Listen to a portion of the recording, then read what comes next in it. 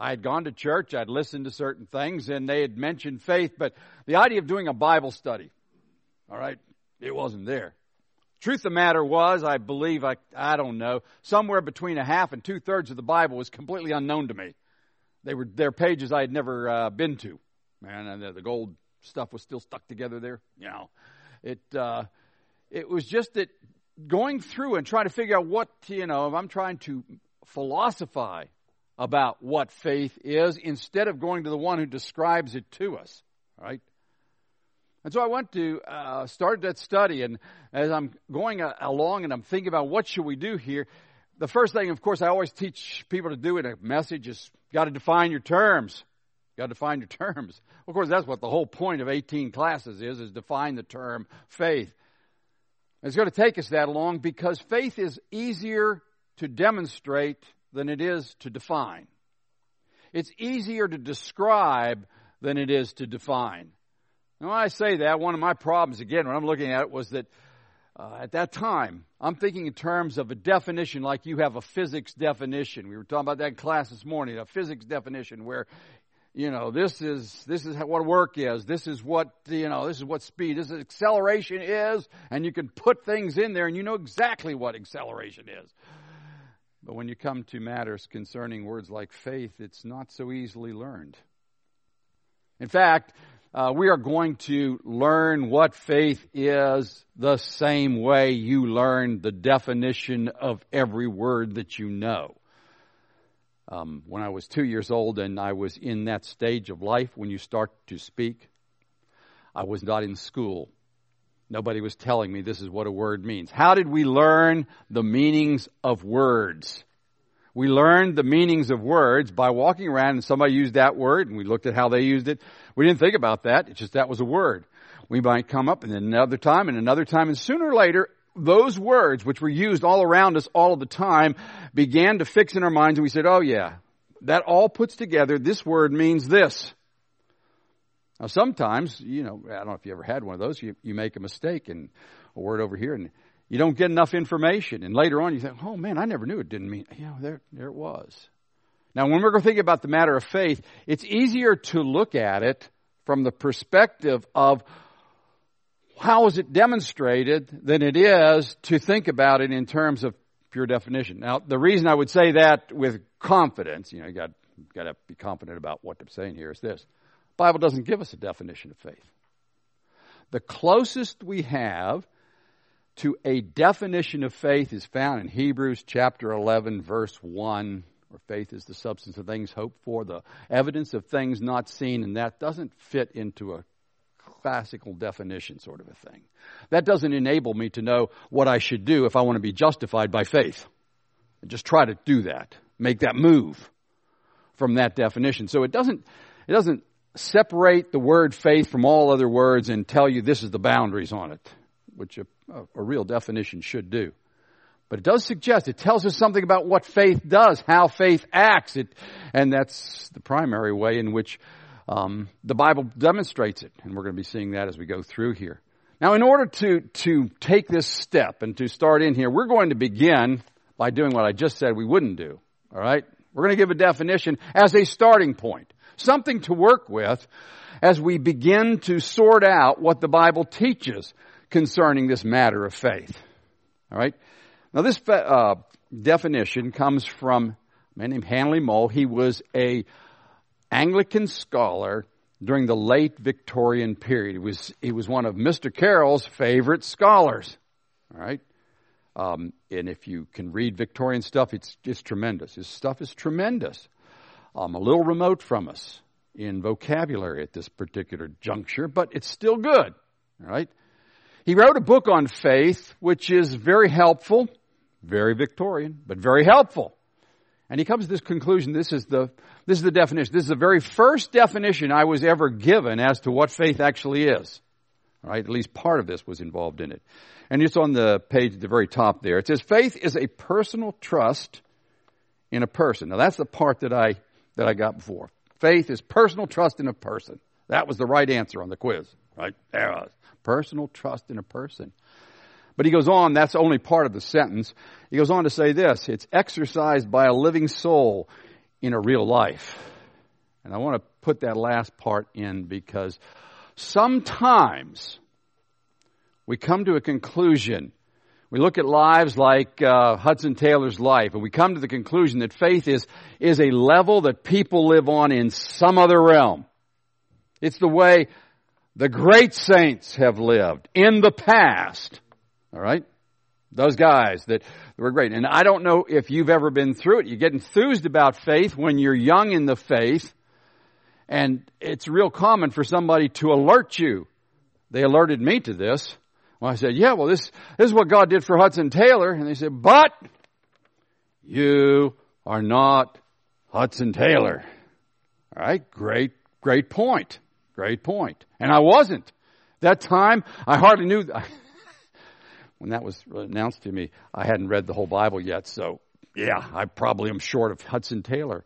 But the point is this. It gave me at that point, and the devil tried to work on that, the thought that faith was for other people, a select few that God had picked out and would put through peculiar circumstances, and they would do peculiar things for the rest of us to read about and ooh and awe. But faith is a way of life. It's a way of life for real people because faith is personal trust in a person exercised by a living soul. That's a Victorian way of saying by real people. And it says in a real life. Faith is what God expects from me in my life. It's what He expects from you in your life. And that's where we were last week when we were thinking about Paul talking about his own life. He says this, the life that I now live, that's what we're taking this from. The life that I now live, I live by what? By faith. I continuously live by faith. Now, it's three things. We're going to be all over the shop tonight, so just bear with me. Here we go. All right, and we're not going to be expounding a passage. I hate not doing that, but we have to look at the whole Bible tonight and try to get some feel for how this traces through the Bible, so it's hard for me to read the entire thing for you tonight before we start. So no passage. All right, here we go. First thing, faith, the key word there that I want you to note from that is it's trust. It means to trust someone. All right. Now, the second part I want to put in there is it's personal. It's very personal. Sometimes we use illustrations of faith, which are accurate and helpful. I've used them. Okay. Like every one of you, this is all a common thing to say, you've exercised faith in the chair you're sitting in. You counted it worthy and you sat down in it. It's true. It's true. You did trust the chair. I hope you trusted the chair. Well, anyway, I don't see anybody on the floor. I've been in places where they sat down in the chair. In Sunday school class once, a girl came in, sat down in the chair, and dumped her on the floor. She had put her faith in something that was untrustworthy, all right? But nevertheless, you're doing it. But that is not really the biblical concept, right? Because it eliminates the personal element. See, gravity's going to work. That's why I like science. It worked, all right? Gravity doesn't have good days and bad days. All right? If you go, it's always going to be there. It's always going to do just what it did the last time. That's the theory anyway. You got that. Not so with people. When you start to interact with people, things get trusting a person is way harder than trusting that chair. All right? All you have to do is find out whether the chair will make it. It's always going to be the same. And so we can use the idea of faith. And again, it does tell you that you're putting your weight in, you're relying on it. There is an element of reality concerning that. It's trust. But as he says here, it's personal trust. It's personal trust in a person. All right? In a person. It is an interaction between two people. And it is very personal. You can't eliminate that personal element. Now again, I just want to say I'm just going to be throwing out passages. And there was a time when Jesus this is in the book of John. We're going to think a lot about the book of John tonight, but a time when he is interacting with a group of Pharisees. And he says, you search the scriptures. That is the Bible, and we're going to do that ourselves, trying to figure out what's going on there. You search the scriptures because you think that you have eternal life in them, that it's the scriptures themselves that give eternal life. But you see, that's very polite. That's nice. A lot of us tried that. Stay in the Word. But the Word is the word of a person. Then Jesus says this, but you won't come to me, right? I'm right here. We'll talk about that in just a moment. You won't come to me. Faith is a very personal thing. You can't remove the personal element. It's not just something that you do privately because of certain things you believe here. It is an interaction with a person right from the start.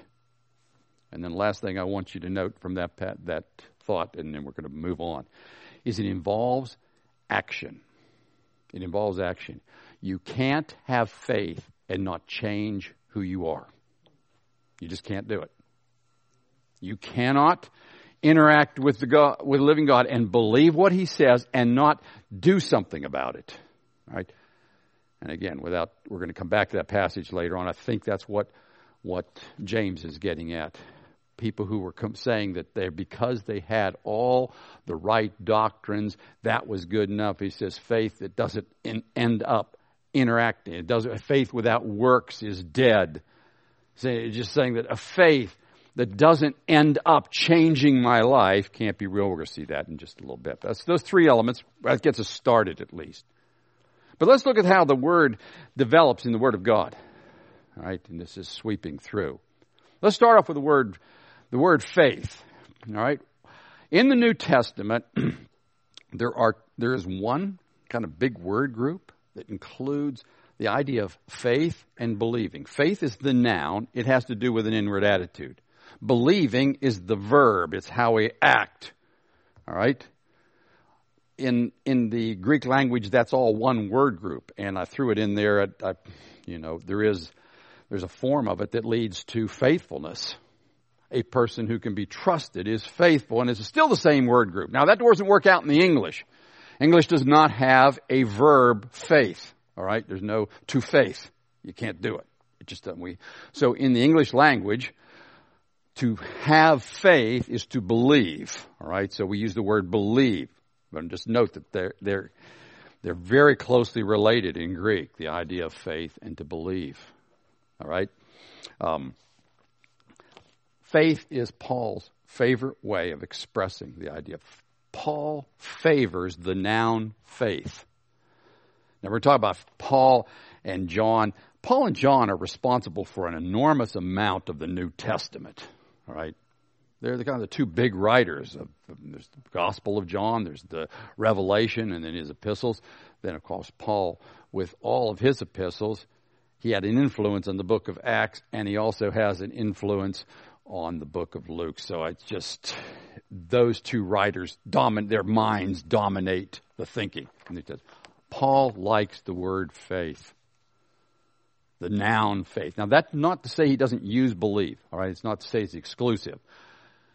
But it is his favorite way of looking at it. And he uses it in at least three ways. Right? You can subdivide this. You could get more picky about putting groups, but this gets the general idea. First of all, I'm going to dispense with the last part, at the very bottom of the page. He does use it at one point. He says that it's a gift of the Spirit. There is a gift of faith. That is outside the bounds of what we're talking about, because a gift of faith is given by the Spirit to a particular individual. There's nothing you can do about it. You either have it or you don't have it. And we're not concerned about that kind of faith. We're concerned about the kind of faith we have to have, the kind we have to live by day after day. So we're just going to, I'll put this out. I'll just tell you right now, we're never going to get back to it. We're not coming back to that thought. But it is a way he uses it. There is a gift of faith. Not defined, just as that's what it is. It's out there. But it's two primary ways of using it are, first of all, what we've just been talking about, an attitude of trust.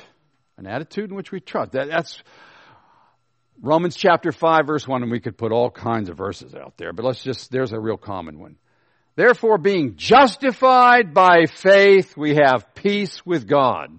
This inward attitude of trust that we have expressed in Jesus Christ has brought us to a place where we are justified before God. Having been justified, we have peace with God. And there are many places where that's Paul's favorite way of using the phrase. But there's a second side to it. In Galatians last week, we were talking about Paul and his testimony. He gives a series of testimonies there, but in the chapter before where we were, in the first chapter, he talks about his conversion and how he was a persecutor of the church and then becomes a promoter of the church, and what a big move that was. And at one point he says this. He says that they didn't know me in Judea, and that's in the big region around there. They didn't know my face in Judea, but they heard this, that the man who once tried to crush the faith, this is a paraphrase, is now preaching the faith that he once tried to destroy. And when he says the faith there, he's talking about the collection of truth on which the attitude of faith is based. Okay, so he uses it both ways. He uses it in terms of the attitude of faith that a person has, but at certain points he uses that word faith to describe, usually with the faith, it describes the body of truth which is undergirding, which is supporting the person's faith. Now, I want to go over that because I want to stop there for just a moment. There's always the responsibility to think of what kinds of attitudes are found in the world we live in that could confuse us on this. One of the interesting features about Western culture is it was built on biblical thinking, all right, way back along the line. And biblical ideas, or at least vocabulary, is woven into our society. But very often, the general culture hijacks the word, turns it around, and uses it for a different purpose. Now, I know that I'm going over this, and this is kind of ridiculous, so here's my knowledge of movies, all right? There's a movie Elf, okay. I admit that I've seen it, all right? This is an admission, all right? And I'm only using it because it kind of in a humorous way demonstrates an attitude that people have about faith. At the end of the movie, poor old Santa Claus is trying to get his sleigh to ride, all right? And again, I'm not going with the whole thing, but the problem is there just isn't enough Christmas spirit, which is just, his way of saying faith. What he needs is for people to believe in him, and if enough people believe in him, they'll create a force which will cause my sleigh to rise. And it finally gets going because the movie's just a feel-good movie, and it works out in the end, right? Now you say, that's a dumb thing to bring up at a Bible study. Well, it is. It is. But, here's the point. That's a way that the world out there uses the idea of faith. It's a thought that faith is really a force that's in me, that I have to fan into a flame. And if I have enough of it, I can influence the future. I can change the way things are. I mean, that's one of those things where, the visualize thing. What do you want to be in 10 years? I want to be rich. In 10 years. Okay, be rich. I visualize me as rich, and you put it on your mirror in the morning. And every morning you say, I visualize me as rich. All right? With the hope that eventually it'll take. All right? Now, again, it was just a week ago, the baseball playoffs have started. Okay, baseball playoffs have started. And I see a picture of a fan. And I don't know what group he was from. I don't know what city he's supporting. But he has a big sign, and he's holding up there. And the sign says, believe! I don't know, he took that from Angels in the Outfield or what. But anyway, believe! As if we believe, our team will win. And it all depends on the force that we can generate from ourselves. That can creep into Christianity in an awful hurry. The belief that somehow faith is a force within us, which if we have it, creates an atmosphere where, and this is what we wouldn't say, we would never say this, a weak God can become powerful. He can't do anything until we believe him. Like old Santa Claus trying to get his sleigh going. Listen, faith is not a force which helps God get things done. All right? Got to get that out. And we're going to see that as we go through here. And now, that's helpful because one of the problems I had when I'm in high school is I want to know, what will it feel like when I have faith? I don't know if you've ever felt like that. What will it feel like to be a man of faith? It doesn't feel. It doesn't feel at all. I mean, that's my conviction now. It doesn't feel. Wrong way to look at it. Because that feeling, I'm still looking for that force.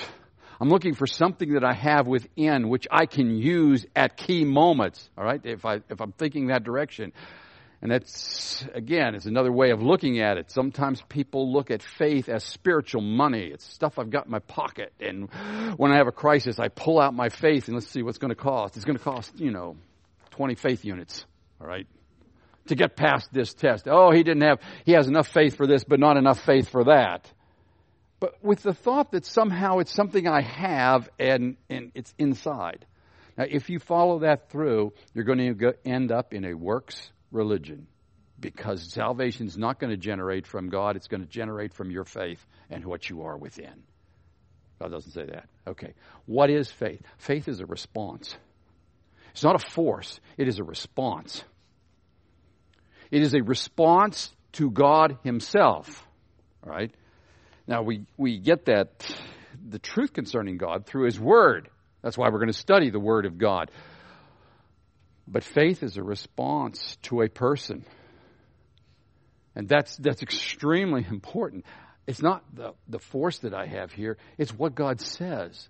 That if God is enabled to work by you exercising faith, it's because you lined up with him, not he lined up with your faith. Not he responded to your faith in the sense that, okay, I can feel enough faith from him, now I'll give it to him. No, you came and you asked him. You came personally to him and did certain things.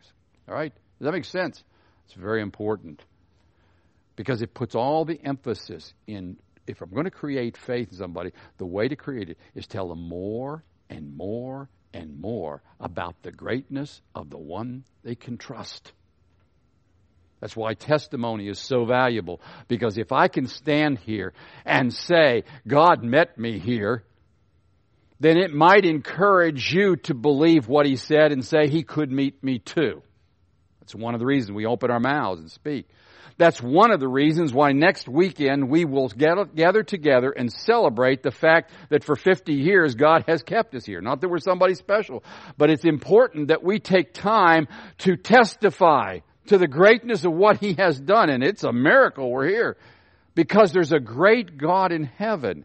That should encourage other people to trust.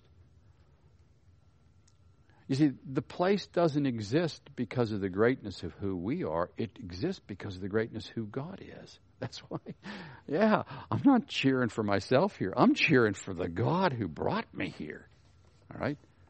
Anyway, that's Paul's view of the whole thing. He speaks of inward trust. It speaks also of that body of truth on which you trust. And that you see with Paul. That's why he gets very, very disturbed when anybody starts to twist what God has said. Because God is not going to respond to the twist that human beings come up with concerning his truth. He's going to work with the truth that he actually gave. That's why the most important work that I do, if I'm going to get up here and say, thus says the Lord, is find out what the Lord said. Because he is not going to meet you in accordance with what I said. He's going to meet you in accordance with what he said. And my job is to figure it out and let you know what he said and show you that that's what he said. So I don't particularly like this kind of a general session because you don't take away exactly a verse on it or a place, but it's necessary at times. But we won't be here long. We're going to get down to the passage. This is what it teaches. Okay, now, John prefers the verb to believe. All right? He prefers this concept of believing. In fact, he says that is the entire reason that he wrote his epistle, his gospel. All right, let me read what he says this is in John chapter 20. This is verse 30. John chapter 20, verse 30. John telling us why he wrote the gospel. Therefore, many other signs Jesus also performed in the presence of his disciples, which are not written in this book. There's other things they could have said.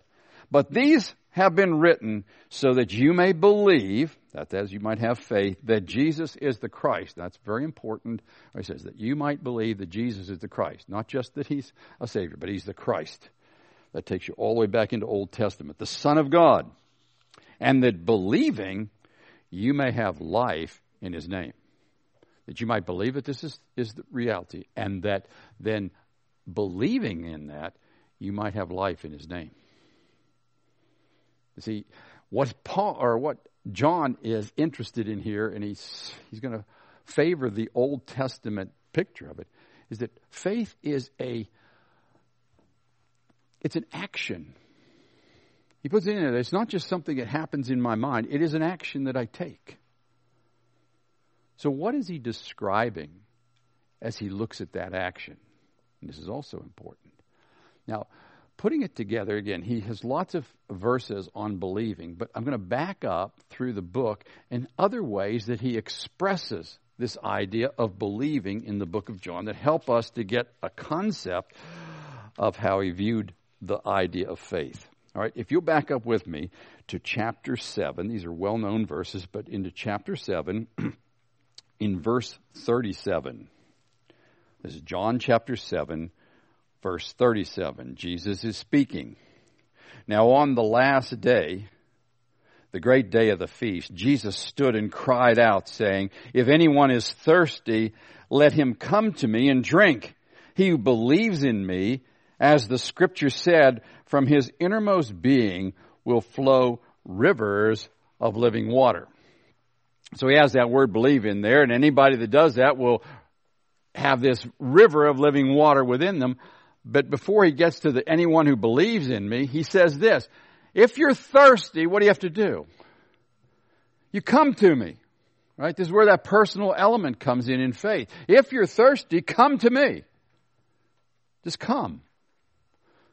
And repeatedly in this book, again, we've already quoted the passage. He said the problem for the Pharisees was what? You search the scripture because you think in them you have eternal life.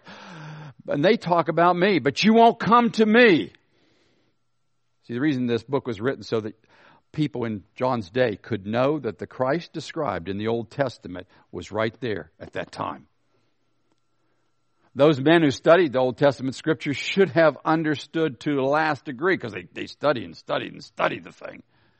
They should have seen that it promised a person who is called the Messiah, who is the Christ. And they should have understood from what they read that the person standing right in front of them was that person.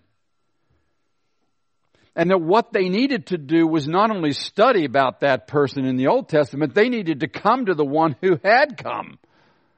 You see, God, the Lord does that a good bit. He uses the idea of coming to Him as a parallel to the concept of believing. To believe is to take an action and move to Jesus. And I'll say that with regards... I'm concerned about people who are studying the Word of God and keep studying and want to understand it, but you never take the time to go. You're going to sooner or later have to move to the person and address him directly, and you're going to have to interact with the person of Jesus Christ. Studying about Him isn't enough. Understanding what it says isn't enough. You have to come to Him. That's just the whole direction of faith. But there's a third element that comes up in this, and this takes you way back to the very beginning of the book. All right, the very beginning of the book.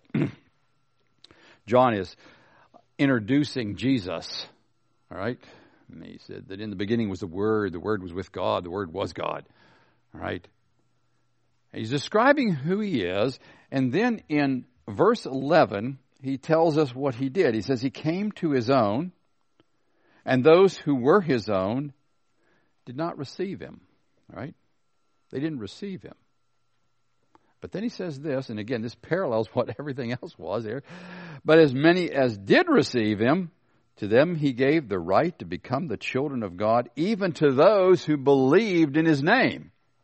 All right? So that He equates then, in that particular section, the idea of receiving Jesus with the idea of believing in Jesus.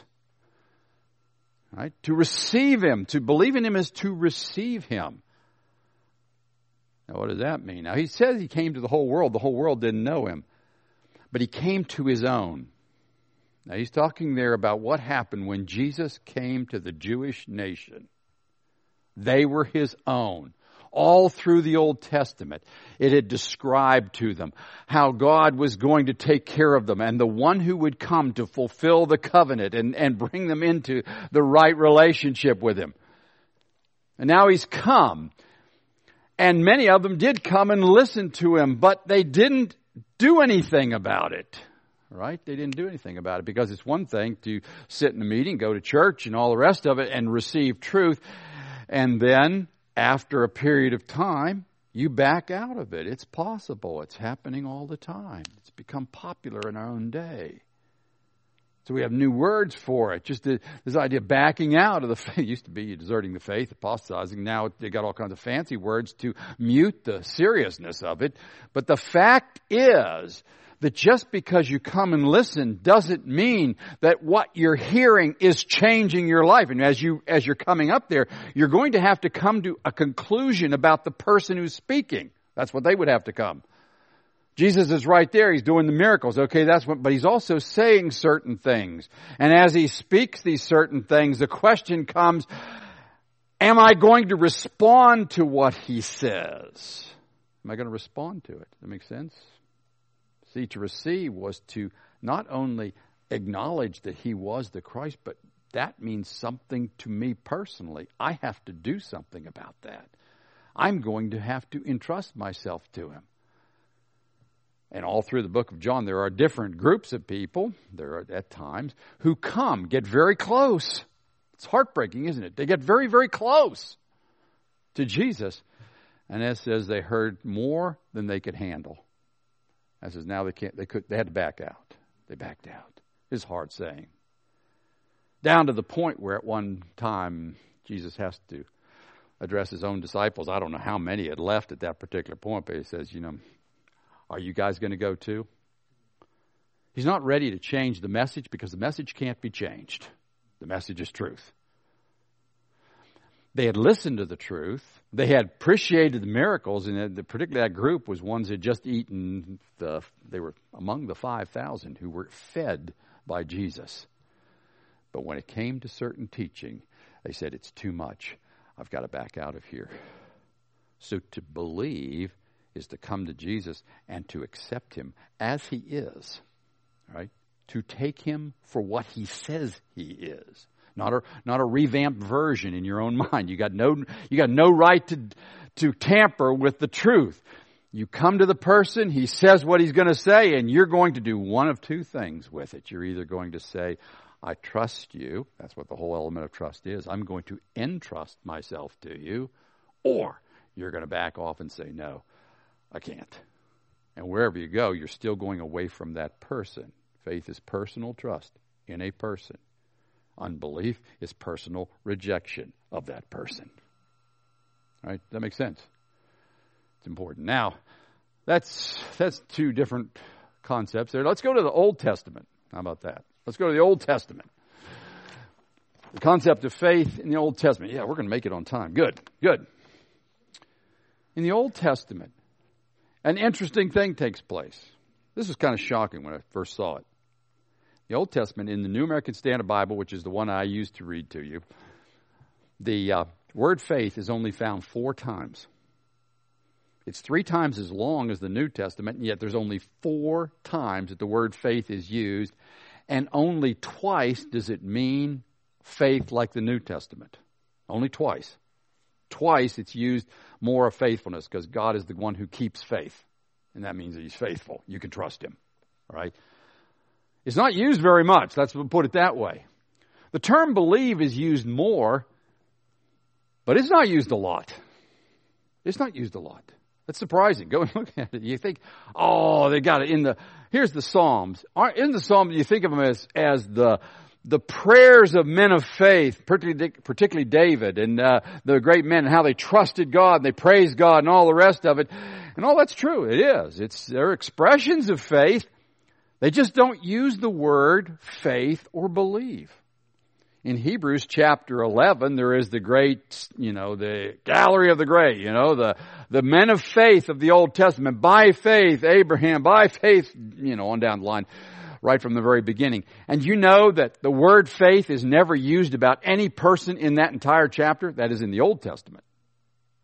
I'm not saying they didn't live by faith. I'm just saying the word wasn't applied that way. It's interesting. The word believe is used of Abraham. All right? It says Abraham did believe. So he at least gets in on that one.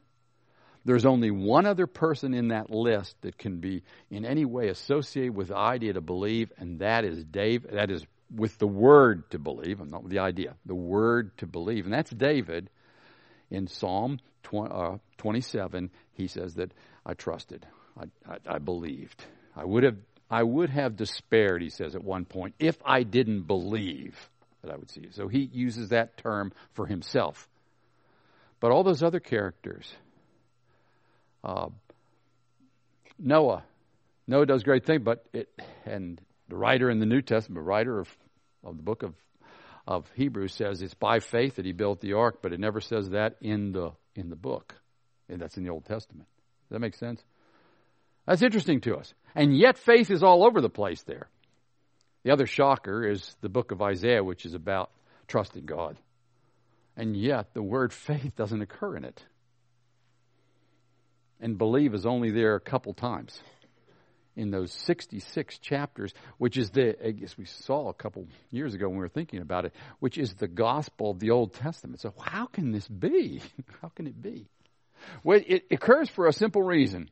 In the Old Testament, characters were seen, faith was expressed in actions, not in attitude. I mean, the attitude was there, but they took actions. And so there's all these phrases, these statements of faith. David's favorite one on that is take refuge. Take refuge in the Lord. See, that's to exercise faith, is to take refuge in Him. Do you know the middle? Again, this is one of those things that always, the middle verses of the Bible.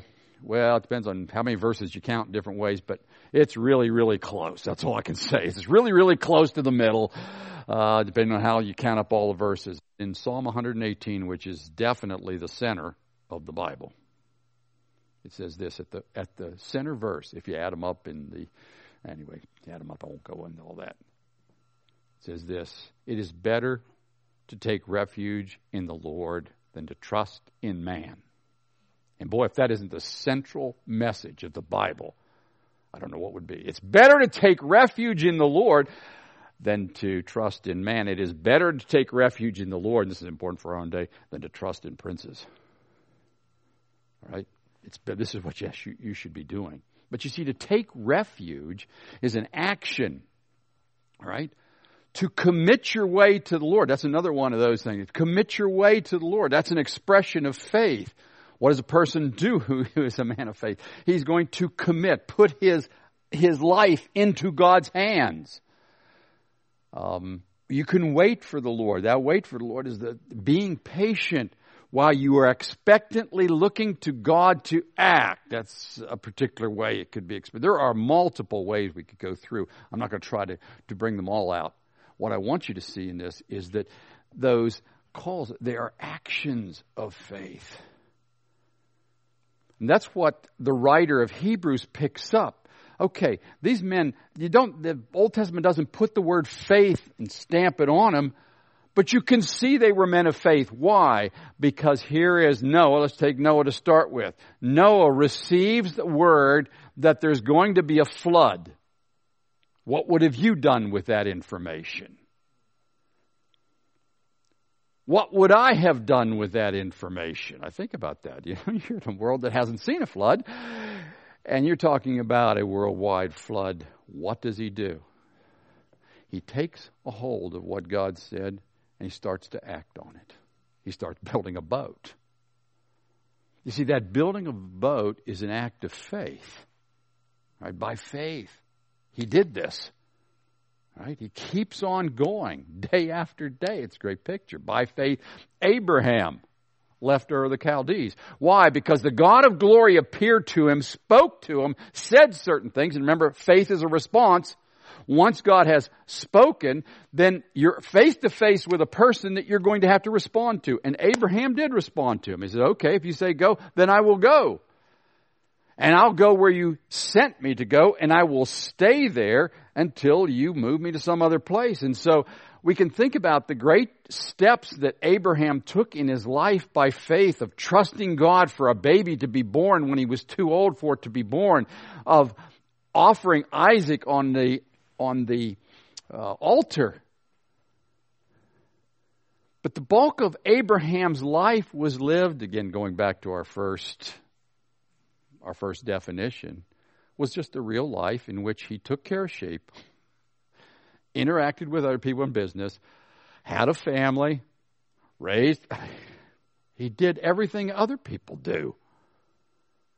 Nothing particularly, again, you think about that, there's 2 or 3 days in his entire life that shape what we know about him, but that's over 100-year period. Which means I still have a long way to go to get to the other end of this. And 3 days out of it, but by faith, Abraham lived as an alien in this. Why does he live? Because God has revealed something to him, and he builds his life around that. Moses is in Egypt and is in a very favored position in Egypt, and he hears truth from God. Probably came through his mother who related the information about God. And Abraham takes a look at that and he comes to the conclusion that I am in the wrong place even though I am in the best place that you could possibly be in his day. I am somebody important. I have all the wealth. I have all the prestige. I have everything to be. But I'm wrong with God. That's what this word says, which comes from the outside. And Moses begins to build a life around that. And that meant leaving all this behind. Why does he do that? Not because he has great faith, but because it's a response to a great truth. He believes God and he trusts the one who spoke. And we could go on down the line. So in the Old Testament, the faith is seen not so much just by an attitude, but it is how did you shape your life? What did you do with what God said? Right? Because God has spoken. And again, one of the burdens, again, of my own life is this, that no matter how good or bad I am at getting it done, this word is already given to the world, and they're all responsible. They're not responsible because they've heard it. They're responsible because the person of God has spoken. And it is the responsibility of the church to tell them what God said so that they can personally respond to Him. That's my job. And as poor as I might be at getting it done, I have to keep on getting it done while I've got breath and strength to do it. Because men and women are just like me, just like I was when I was in high school, sitting there under the wrath of God, waiting for judgment, not even knowing it. And then somebody brought me the Word of God and brought me to that place. That was the Spirit of God that does that. But it's done through men. The Word's been spoken. This is already set. And faith listens to what was said and responds to it. It just responds to it. It responds accurately to it. How does it respond? It responds in actions which entrust itself into His hands. Probably one of the best known expressions of faith. What a person ought to do by faith in the Old Testament. Proverbs chapter 3, right? Trust in the Lord with all of your heart. Don't lean to your own understanding. He's already spoken. You got a choice. Everybody has a choice. Either this is true or the way I think is true. Don't lean to your own understanding. Don't look to what you think is going on. Listen to what God says. Don't sit around and try to figure out on your own what faith is. Listen to Him, because this is already given, and that's what it's going to be. That's what everything's going to be judged by. Right? Don't lean to your own understanding in all of your ways. That's the picture. Isn't that the picture of what Paul was talking about last week? In all of your ways, everything you do, in all of your ways, acknowledge Him. And you can trust Him to take care of the path. Tremendous, right? Okay, so that brings us to the end of the page there, and I'm going to change the definition a little bit. All right? It doesn't change. You just add this on. All right? You just add it on. What does faith look like? Well, faith is an action. It's a personal interaction with God. So we could say this, that faith listens, and we could add a few words here. Let's add some words to get it filled out to where we're at. It says faith listens to the person of God. And because it trusts, builds its life on what He said. It builds its life. I guess it's around what He said, it says here. That's what it does. That's, of course, what Jesus said when he gave the Sermon on the Mount. He says, now you've heard it. Now you've heard it. You're here today. You've come to me. You want to know what truth was. Okay, there it was. I put it out in front of you. Now, some of you are going to leave here, he says, and you're going to build a house on what I said. Some of you are going to ignore what I said, and you're going to build your house over here. Everybody's going to build a house. Everybody's going to have a life. Everybody's going to do the next thing. Some of them are going to do that. They're going to construct what they're going to do next on the basis of what I said was true. They're going to trust me. And some aren't going to do that. And some houses are going to stand, and some are going to fall. That's the nature of faith. It's a personal interaction with God. He comes face to face with you. And he tells you, this is who I am. This is what I am. What are you going to do? The answer is not only, yes, I believe you're there, but now you're going to take your life and you're going to construct how you live it in terms of what he has said and what he's been. That's the beginning. That'll get us started in our consideration. What is faith? Faith is personal trust in the person of God, lived out in our regular life. But faith looks like this. It looks like a person who has taken seriously what God said and is structuring their day-by-day living around those thoughts. Okay? Well, let's pray. Father, we come before you and we ask you to work in us. Oh, Father, difficult days, and we're coming and asking you to do deep works in our hearts to enable us to embrace your truth. Father, keep us from being on the sideline. Keep us from listening and not doing. Father, stir our hearts to trust you, and we look to you for it, and we pray in Jesus' name. Amen.